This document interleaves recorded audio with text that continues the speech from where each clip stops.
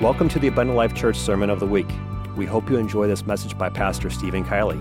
For more information about Abundant Life Church, please visit www.abundantlifechurch.org. I'm going to be reading from Mark, the 10th chapter, verse 46. While you're turning there, I want to give you a little bit of a background on where we are in Scripture. Jesus is heading to Calvary. People are making the long trek up to Jerusalem for Passover. The roads are busy, crowded with pilgrims, traveling pilgrims for the pilgrimage to Jerusalem for the Passover.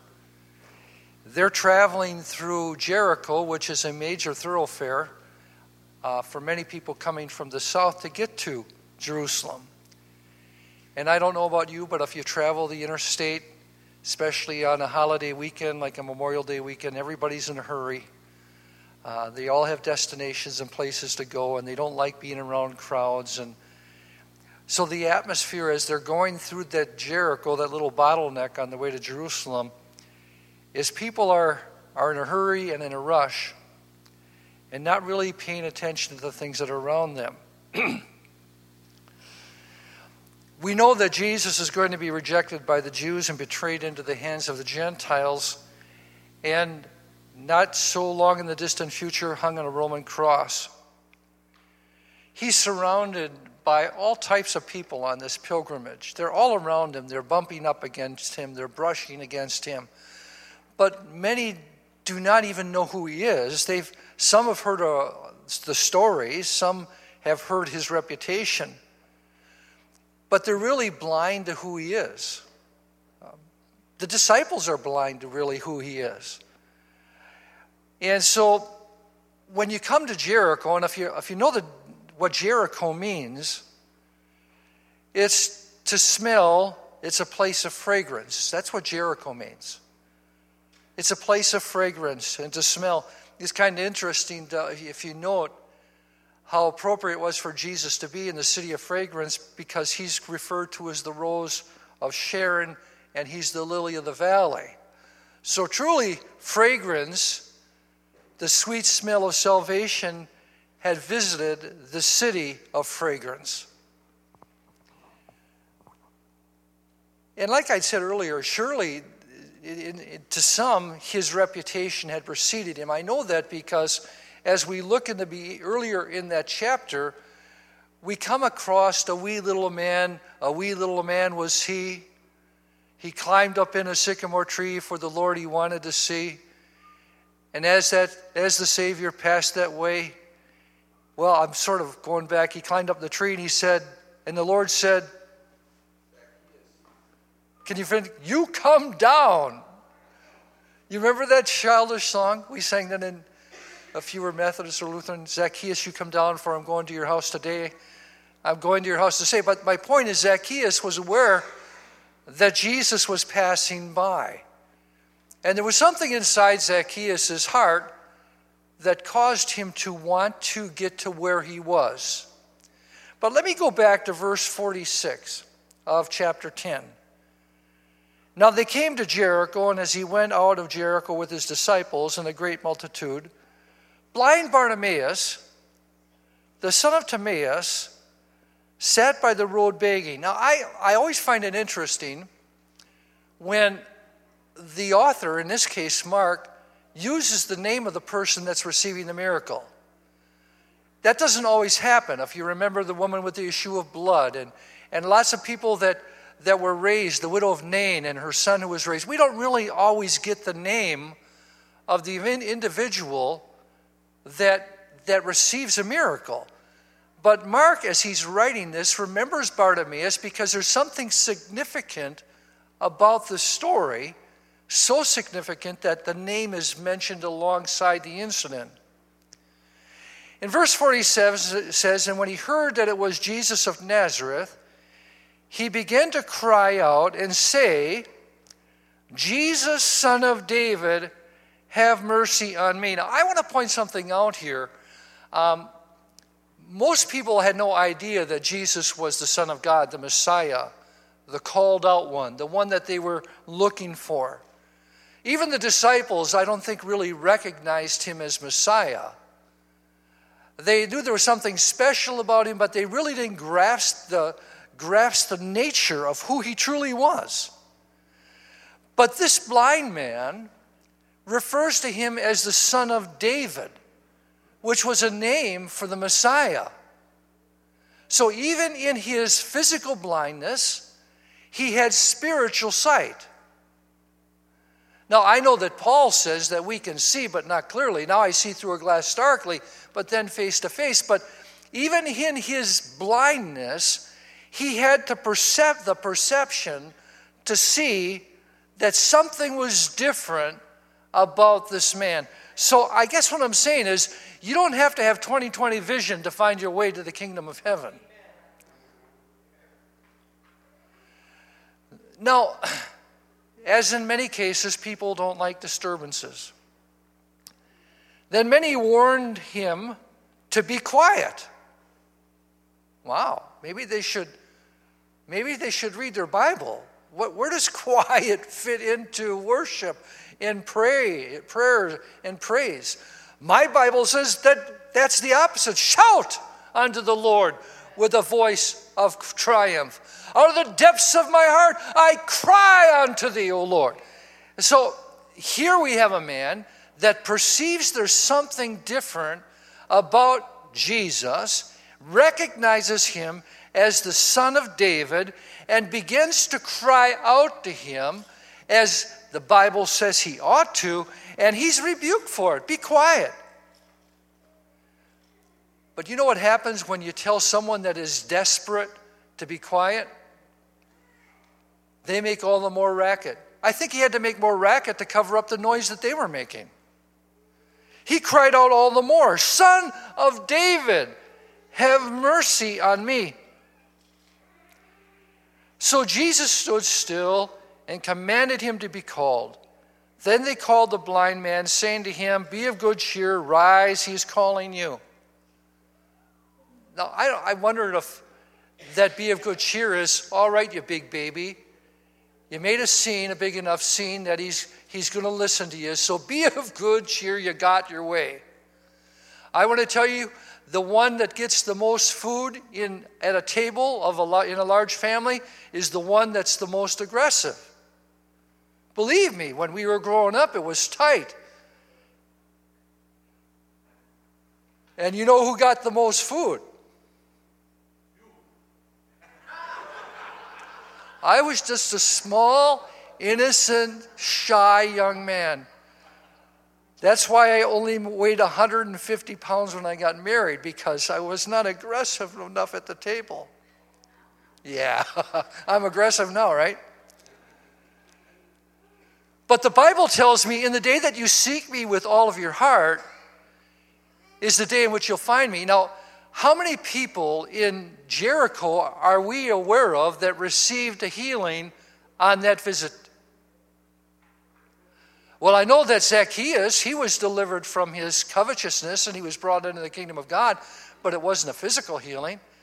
It was the one that made the most noise. It was the one that was the most aggressive. And I think about how the church has become almost complacent and submissive to the will of the world. You know, just do your own thing, worship like the sign over the Methodist store in our sanctuary in our old church. The sign was, enter in reverence, worship in silence. Wow, that certainly doesn't fit the Pentecostal model. The Bible says the kingdom of God suffereth violence, and the violent take it by force. Well, I don't know about you, but I'm interested in acquiring heaven. And there's a lot of things wrestling for my attention, trying to divert me from that goal. I have to wrestle with myself and with the things that I face to enter into the presence of God. I'm just not going to drift into it at all. I have to determine that whatever I want from God, I am willing to fight for and pay the price for. Because the Bible says many people have need, but not all are fulfilled. Again, you have not because you ask not. And what does that seem to insinuate? Does God have enough to take care of everyone today? Well, absolutely. His hand isn't short that he can't deliver. The storehouses of heaven are certainly overflowing. But why is there need? Because people do not seek, nor ask, or knock. This young man determined that he was not going to stay this way he was. If there was any hope, if God had any mercy, he was asking for it. And throwing aside his garment, he arose and came to Jesus. Now, you look at this and what does the garment represent here? Why did he take off his garment? Well, you could look at some commentaries, and some commentaries will say he was a blind man, and though their garments were long, and he didn't want to take a chance that in his approach to Christ that he might trip over his garment. I think in a spiritual way, he was removing the cloak of his self-pride. He was opening up and taking off the things that actually hid who he truly was. And in my approach to God, I first must believe that he is, like this man did. He that cometh to God must first believe that he is, and he's a rewarder of them that diligently seek him. Before I can cry out to God, I must first recognize who he truly is. I have to confess, and maybe some of you will disagree with me, I came across a book at the Regency the other day, and lots of times residents, when they're done with the book, will leave them out for people to take if they want to read them. And this was a pretty popular book, and I know a lot of people in Pentecost were reading them. It was called The Shack. And I thought, I've never read the book. I've heard people say that it's a great book. And I thought, well, why not? So I picked it up, and it started out pretty good. And of those that have read it realize that the character in the book loses his daughter. She's kidnapped and killed. And he's upset along with his family, and he can't reconcile this action to God. He couldn't believe that God would allow this event to happen. And I don't want to ruin the whole book for you, but it talks about how he gets an invitation from God in his mailbox to come and visit him where the daughter was actually killed. They found the place where she was killed and her garments, the bloody garments. Now, the author of the book says that he's writing it for a real person, and that this event, if I read it correct, actually did happen. And whether this is exactly true, he knows not. He's just recording the story. And I think that's one of the reasons that a lot of people wanted to pick it up, because this was supposedly a true event, that God had actually sent him an invitation and told him to come out to what they called the shack. And that's how the title of the book came about. The shack is the place where the daughter was killed. And so far I'm into this because I can see the father wrestling with all the emotions that he has concerning this terrible tragedy in regards to his daughter. And I can relate to how he must feel.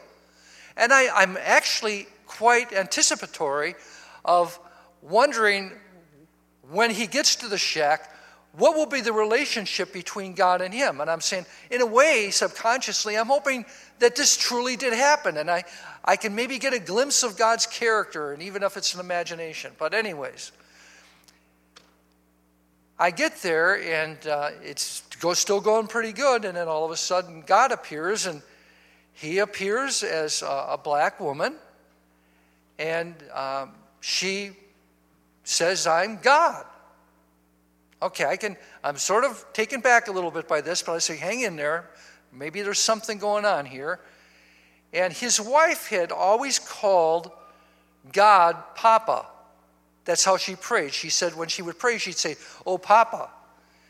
And this lady said, I'm Papa. And he says, well, that's the name that my wife uses to pray to God. He said, yeah. And I thought, well, he says, I need to appear to you in the way that you need to be appeared to. In other words, you don't have a good relationship with your dad, so I'm appearing to you as a woman because you'll have a better chance of relating to me. And I don't want to get too much into the book, but what happened is, all of a sudden, the Son comes in.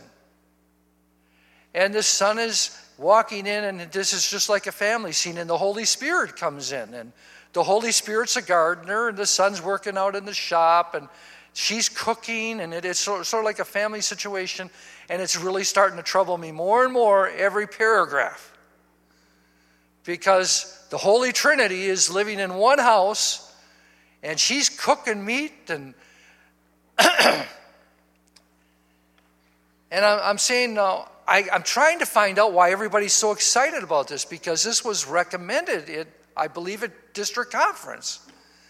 And I'm saying there's certainly got to be something in here that makes it a merit, because right now, I feel like chucking the thing in the garbage can. And the more I read it, the more it irritated me. And if you've ever read the book and something happens after the point of the house with the cooking, tell me about it, because I can't read anymore. Because I know who God is. You're trying to bring God down to my level, into the human level, to make God dressed in a skirt making, what was she making? She was making some sort of pie, but she'd also killed some animal. She was cooking that too. I don't want a God made in my image. I want you to realize that I'm made in His image. I want to excel to meet a level of spirituality. I don't want a God that's made like me. There was something in Bartimaeus that made him realize that Jesus was not like everyone else he'd ever met. He wasn't like the priest and the scribes and the Sadducees and the Pharisees. There was compassion with him. There was mercy. And I think that was one of the things that really attracted Bartimaeus, is that this man was different than the rest because he had mercy.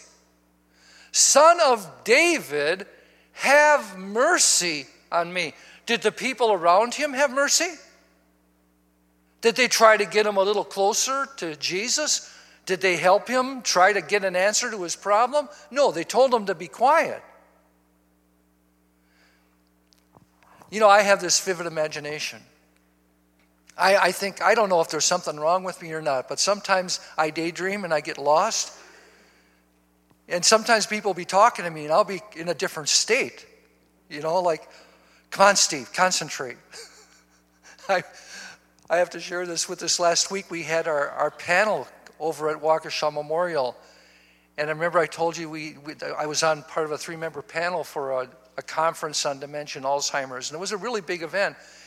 And I was tired that day, and they're asking questions of the panel members. And I'm saying, Steve, come on, pay attention. They're going to ask you a question a little bit. Don't make them ask you again. And because I'm drifting off. I'm tired. I'm drifting off like some of you are. You're out on the campground right now thinking maybe it's going to get nicer today. But the thing was, he that has his mind stayed on God will be consistent in everything he does.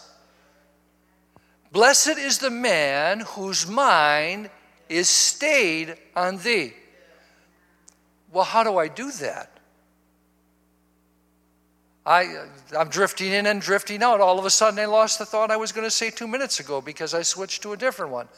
I must train my mind to focus on what's true, what's pure, what's holy, what's of good report. The Bible says I've got to think on these things. I've got to train my mind to do what's right. Bartimaeus was focusing on Christ, and all of the distractions that were going on around him did not mean anything. Remember, he made his livelihood how? He was a baker. The people that were telling him to be quiet were the people that probably dropped a penny in his box. He was willing to alienate himself from his own support to find his way to Christ. He's blind. He's a beggar. That's how he exists.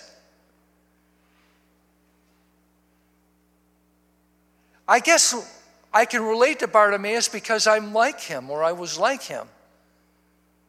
I was a beggar living in spiritual poverty. I was blind. I didn't even know who God was. I didn't know what he could do or how he even felt about me. The people in the world that say that they see are most necessarily the ones that are totally blind. Beware lest you say that you see, lest you are in error and are blind. But see, he was not as blind as the people that were around him. He had a glimpse of who Christ was, but the people that were around him were totally blind as to who Jesus was and what his purpose was. Ephesians, the 4th chapter, verse 18, and Romans 3:11. Ephesians 4, let's see if I can get there, Rick, real quick. And the race is on.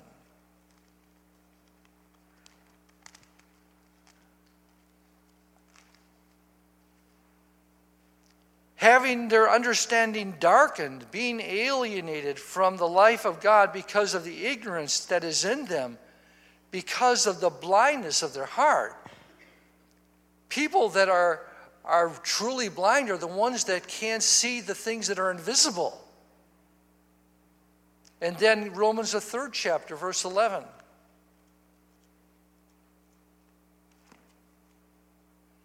There is none that understandeth. There is none that seeketh after God.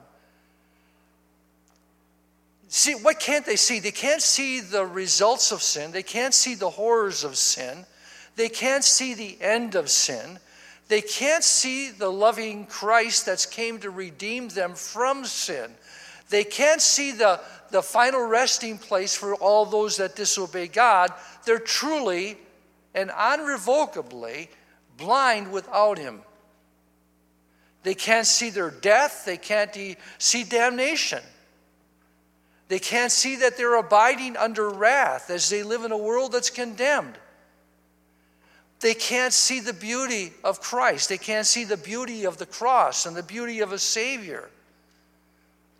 I am here today worshiping God because one day I was blind, but I received my sight. There was one day that I realized who I was, where I was going, and how dependent I was on something other than myself, and that was on Christ. But not only are people blind, but they're beggars. Those that live outside the church, they might think themselves wealthy in the materialistic things of the world, but truly, in the sight of God, they're poor and wretched and naked and vile. They may be able to pay their bills on earth, but what about the bills that need to be repaid in the spiritual realm? The wages of sin is death, but the gift of God is eternal life. How are you going to pay the bill for sin? Don't they know that they're poverty-stricken without Christ? They're morally and spiritually bankrupt. They don't have enough in their spiritual account to live one day in eternity. They're lost. They're spiritual paupers in the sight of God.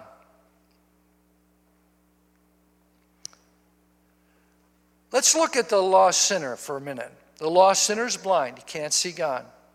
He's deaf.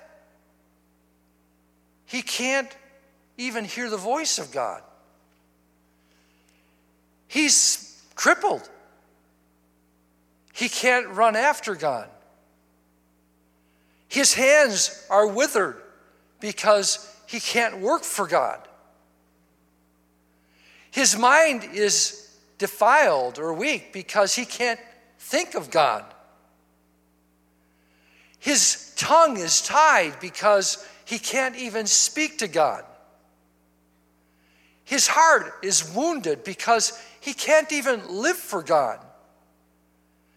He's got the disease of leprosy because he's unclean and defiled and cannot stand in the presence of God. And worst of all, this man is a dead man because outside of Christ there's no life. Who's the beggar? He can't sense God. He can't feel God. He can't know God. He has no desire to God. He can't love God or come to God on his own. The lost sinner, if you really want to look at the picture, is in a very tragic condition. I feel sorry for you Christians. You can't do anything. What do you mean? That's like going to a hospital and finding somebody that's a quadriplegic feeling sorry for someone that's running track. You don't understand. I can do everything. Matter of fact, God loosed my tongue. I can speak in heavenly language. He released me from pain and suffering and of an eternity separated from God. I'm free from all that stuff. Who's the bird that's living in the cage and who's the one that's living in the tree? I can soar to heights and see things that other people can't see. That's like the little parakeet in the cage yelling out the window and telling people that are the birds in the trees, I feel so sorry for you. Yeah. And certainly don't feel sorry for the birds around our place. Some of them are getting so fat they can't even take off anymore because of all the bird seed. And I think about how my wife is a type of God because, and don't get this wrong, those birds have an abundance. I don't know how birds can eat 50 pounds of bird seed a week. How do you eat that much? Honey, I don't even feed the horses that much grain. Here, look at that fat little sparrow. He's trying. But see, in the kingdom of God, it's the same way. The table's spread. You can eat as much as you want. Now, the poor little bird that's sitting up in the tree that's starving to death, I don't have any sympathy for him. There's 4 inches of bird seed on the ground. Fly down, eat whatever you want. You know what? You come to church, you say, God, I feel so hungry. And God says, well, why don't you belly up to the trough? Why don't you read your Bible? Why don't you start worshiping me? Why don't you start praising me? There's more than enough for everyone here. And I'm not going to share, my brother shared a story with me yesterday, and I thought it was awesome. I hope it shares it with you today, but I'm not going to take away from what he shared with me. It was awesome. But we don't need to be beggars. What we need to do is we need to understand who it is we serve.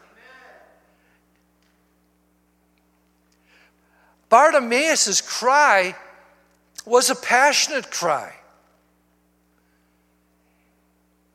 I think about when I came to God that Friday night, and it wasn't even during a church service.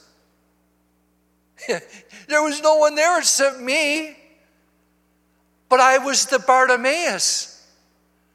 I was the one that was desperate.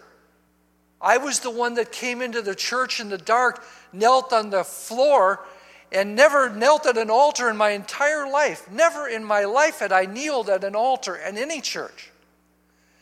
But my life was broken and drifting fast down that river towards the falls into eternity.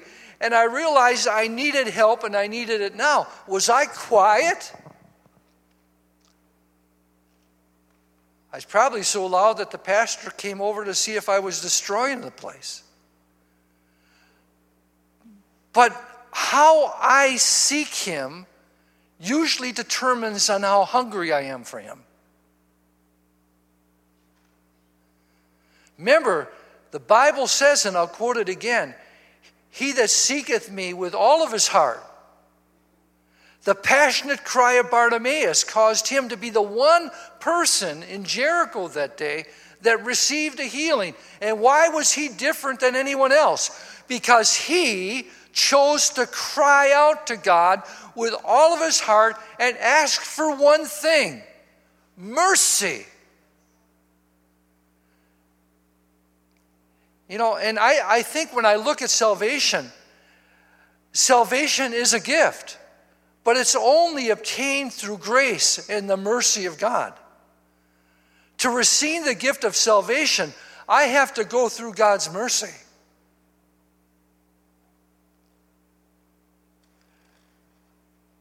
I think about what Bartimaeus must have been thinking. If Jesus can do all things, I wonder if he can heal me. So he cried the more.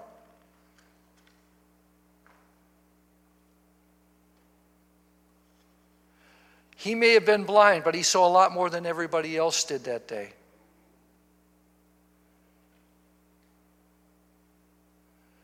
I think sometimes the thing that limits us and the world too is our comprehension of God, who he really is. And I think that's probably one of the reasons that the shack is, I don't even think I'm going to take it back and put it back in the place where I got it from, because I don't want people to see God like that. How do I see God? How do you perceive God? If you were to write an essay today, and that essay, the title of the essay that I asked you to write was, please describe in 2,000 words or less your perception of who God is and what he is in relationship to you and your relationship to him. What would you write? Well, God is great. Well, yeah, I'm not talking about that. In your own words, he's been my best friend. When I've been sick, he's come into the room and he's touched my body. When I've been so low that I had no hope, he gave me hope when I had none. When I was troubled and I was afraid, he came into the room and he brought me a sense of peace and understanding. He sits on the throne of the earth and of all that was ever created. He's awesome beyond my expectations. He fills all space and time. The stars are his spies that look upon the earth. But yet, he knows everything about me. He knows everything about my body, every molecule, every action, any interaction, every thought. He feels my pain when I'm in pain, and he feels my joy when I have joy. He laughs with me when I laugh, and sometimes he shares in my sorrow. That's the kind of God that I have. But I stand in awe of him in reverence. That's the thing about the shack that bothered me. To think that do you walk in there and it's just like walking into the family. The Trinity's living in the same house and eating at the same table. And that's not how I see God portrayed. I stand like Isaiah as a man with unclean lips. When I stand in the presence of God, I don't know whether I should lay on my face or even look into his face. Am I even worthy to do that? But yet I want to be there. And so this morning, what's a poor blind beggar to do? Realize who he is and remember who he is and fight through the crowds, just like the woman with the issue of blood and so many else, like the Roman centurions and things like that fought their way to Christ through the spectators to receive the mercy and benefit that God had for him or for them. And don't you ever complain about not having enough, because it's all here.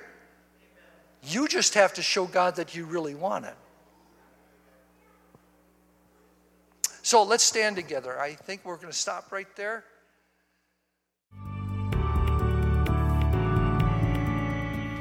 Thank you for listening to this Abundant Life Church podcast.